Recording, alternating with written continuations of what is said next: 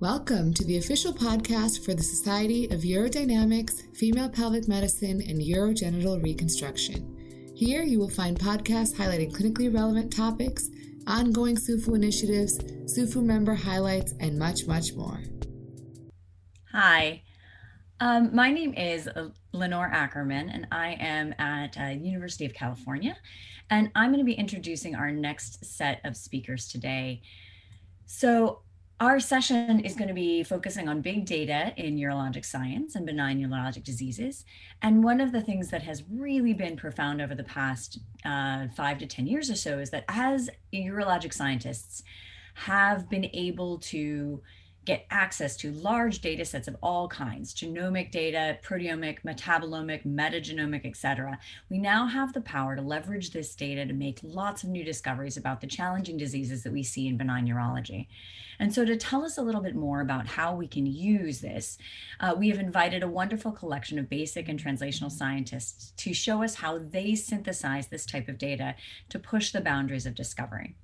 So we're going to start with Dr. Catherine Putanti. She is currently professor at Loyola University in Chicago, where she also serves as director of the bioinformatics program there.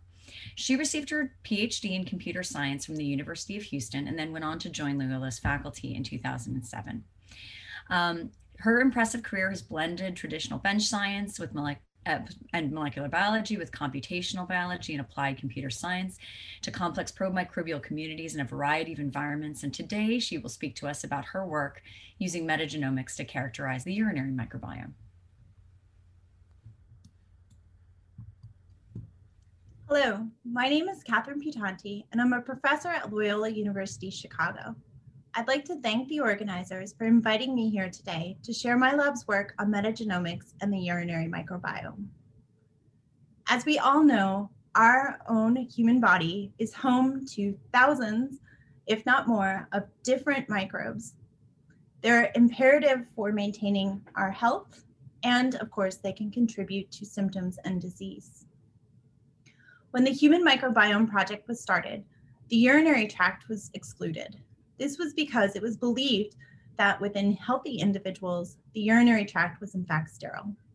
This, however, is now known not to be true.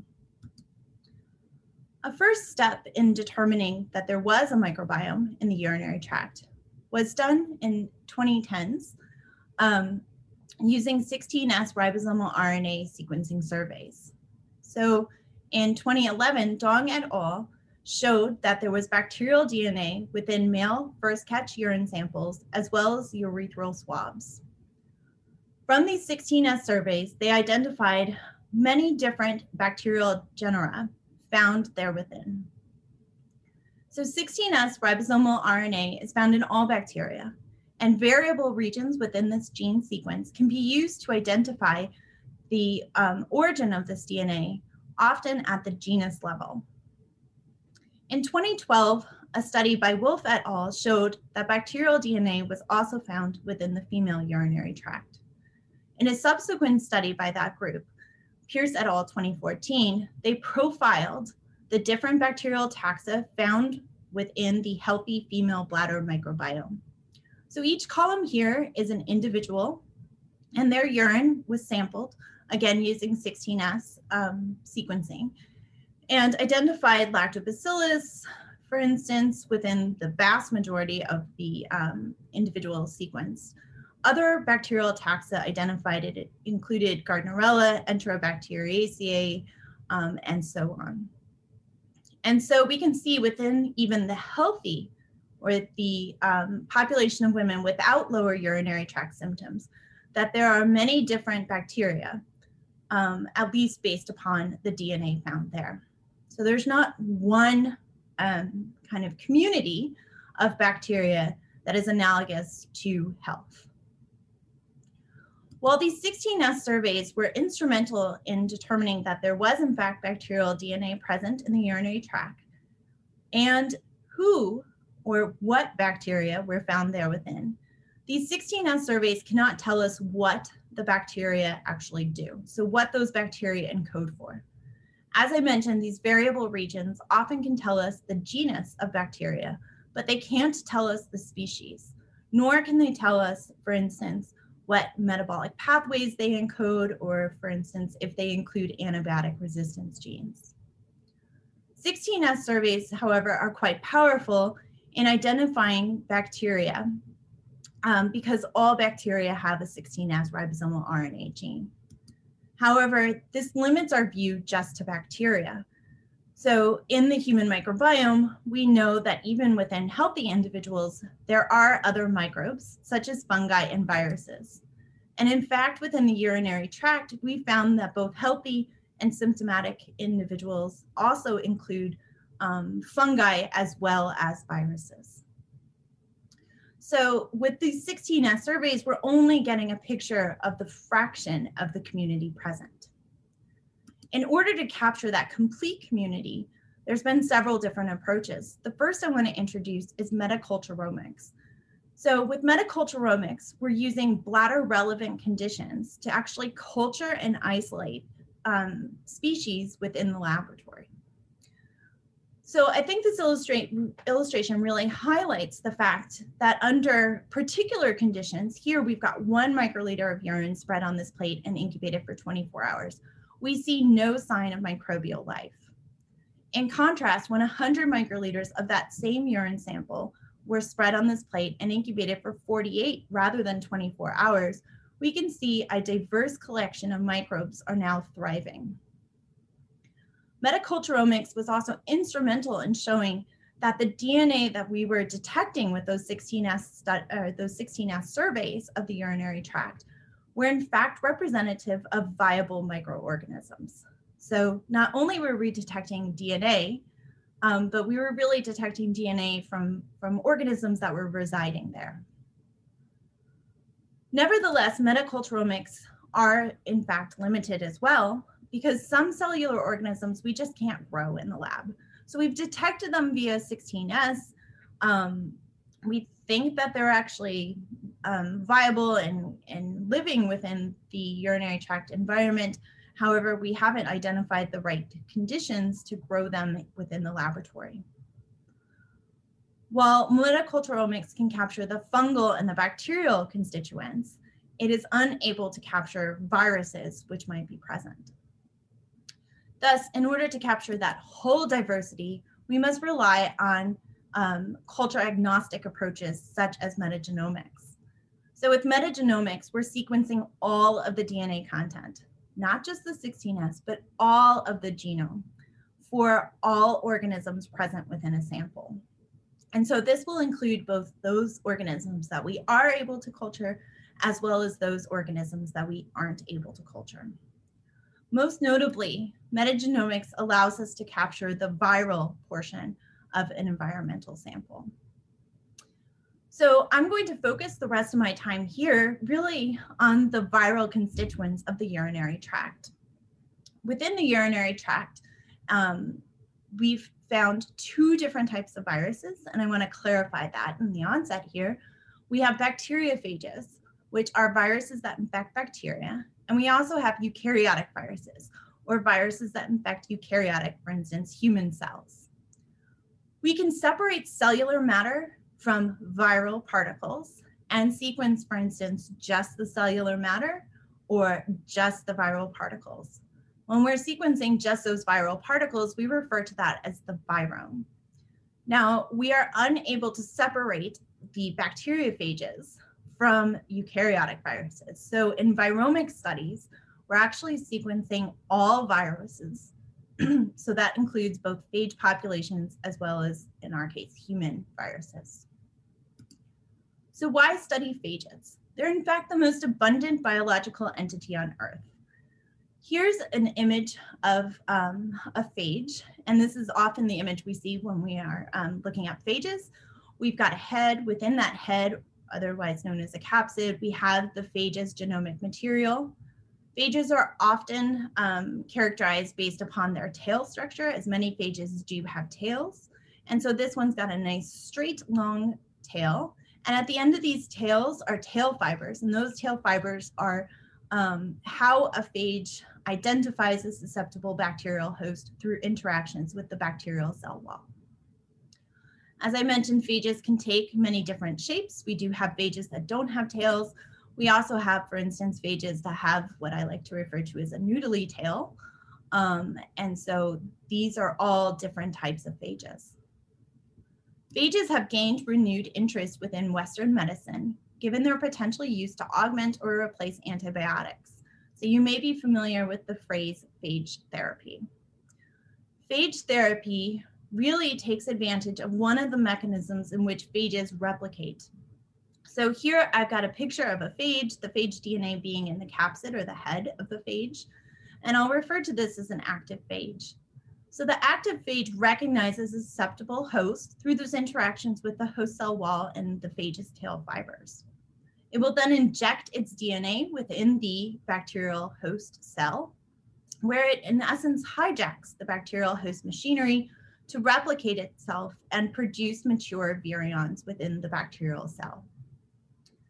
These mature virions will then lyse the bacterial cell and diffuse into the surrounding environment, in essence continuing this cycle and identifying new susceptible host cells to infect, replicate, and ultimately burst.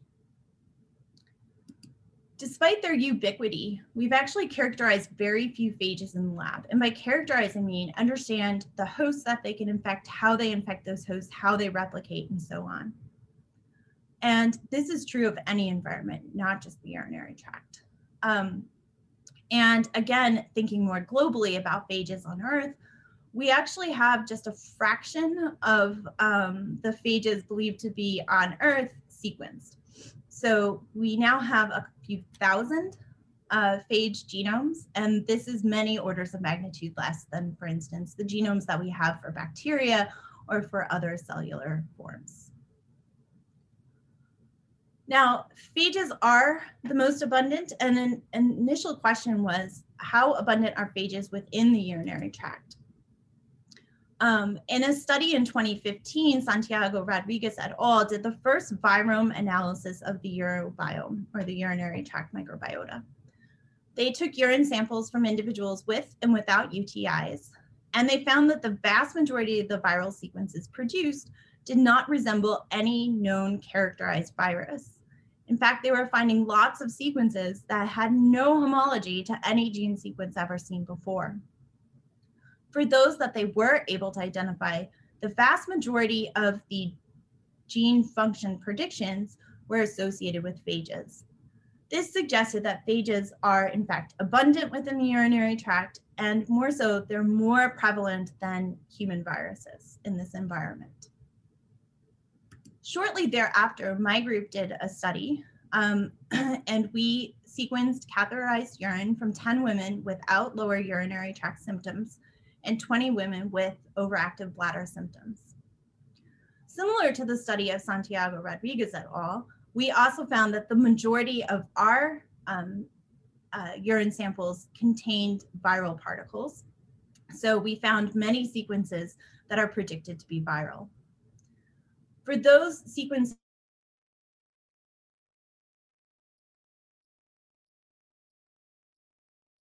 characterized phages. So we were able to identify them as a phage as they potentially carried a gene that we'd seen in another phage, but the rest of the gene content for that putative phage was unknown.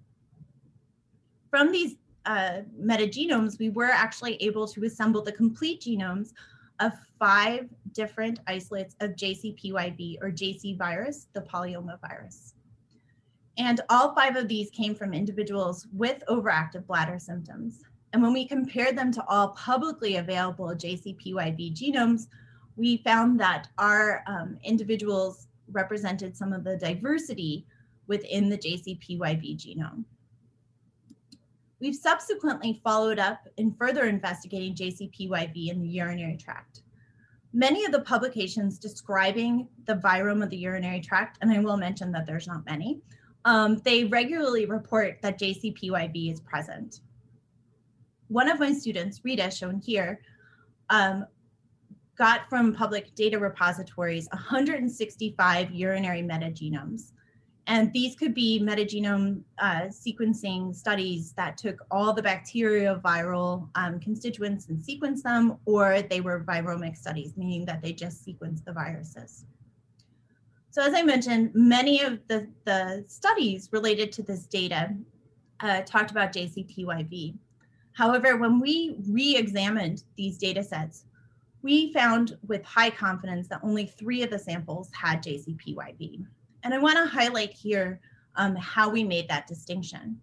So in many cases, we found sequencing reads within our metagenome that were representative of individual genes within the JCPYV genome. So that's what's shown down here, the genes in green, or in fact of particular domains within that JCPYV genome. And so in many cases, some of some of these prior studies had called this as the presence of JCPYV. However, we've decided to raise the bar. Not only must individual domains and in cases some genes be present within our sample, but we want to have an evenness in coverage, meaning that all of the gene coding regions within a given virus are in fact covered or represented in the DNA sequences produced in a metagenome study. And so in this case here, shown in B, we have lots of representation of the individual genes within JCPYV, and there's an evenness in that representation. And so with high confidence, we are able to ascertain that this particular sample does in fact have JCPYV in its community. Regardless if you're studying viruses or bacteria within the urinary tract, we have a major hurdle, which is that this is a low biomass community. In contrast to the gut, which is in essence just overflowing with bacteria and viruses, the urinary tract, while it is home to a microbial community, that microbial community is much less abundant than other areas of the human microbiome. And I mentioned before with 16S surveys, we were able to determine that bacterial taxa were present, but we weren't able to really determine what they potentially were doing in these communities. And we're now really at that same point with the virome.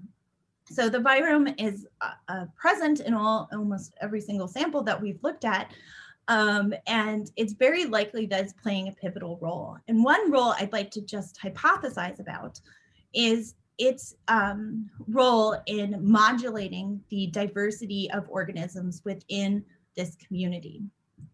A recent study by Price et al. Showed that within a single individual over time, the members of that individual's urinary microbiota fluctuate. So for instance, on one day, they may have a dominant community, or their community might be dominated by lactobacillus, whereas on the second day, there's an emergence of Gardnerella, which on day 3 actually is the dominant species. So we observed this fluctuation, and one of my working hypotheses is that contributing to this observed fluctuation is in fact predation via phage. So as more susceptible hosts become available, the phage is able to infect more hosts, replicate, and reproduce. And this is a current area of investigation within my group. So I've mentioned that phages are abundant within the urinary tract, but one of the key reasons that people are so interested in them now is their potential use as therapies. And so I wanted to discuss just one of the phages my group has isolated and its potential use as a phage therapy. And so one of my students, Genevieve, shown here, isolated a phage from a P. aeruginosa or Pseudomonas aeruginosa community from a BPH male patient. And so she was able to isolate this phage spike, and we could visually see it in the laboratory by plating it on a susceptible laboratory strain in our collection. And so what we're showing here is that there's bacteria grown here in the green.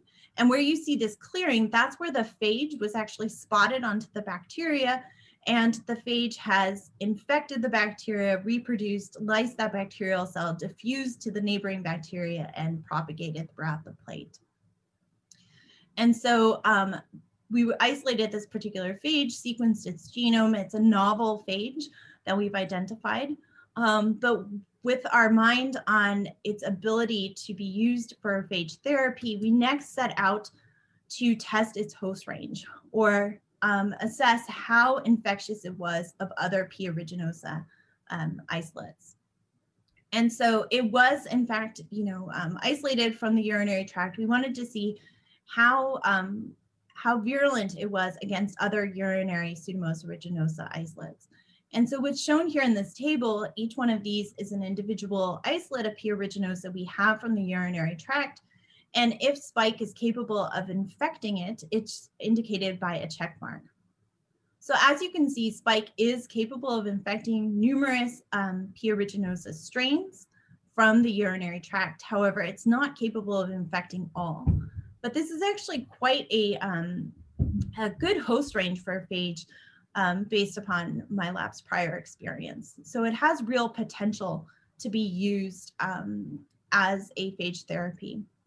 While P. aeruginosa might not be a common cause of UTIs in women, it is a noted cause of UTIs in men.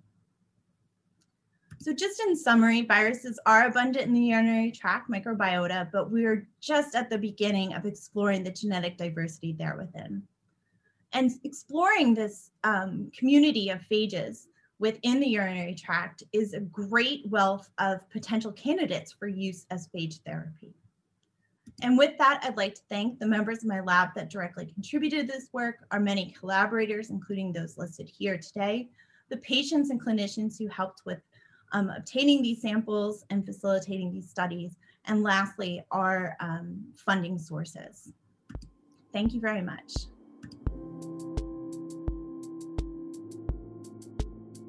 Thanks for listening to today's episode on the SUFU podcast. Be sure to follow us on your favorite podcast streaming app. We're available on iTunes, Stitcher, TuneIn, and SoundCloud. Follow us on Twitter with our handle @SUFUorg, where we'll provide real-time updates of our next podcast episode launch. And be sure to check us out on our website, www.sufuorg.com.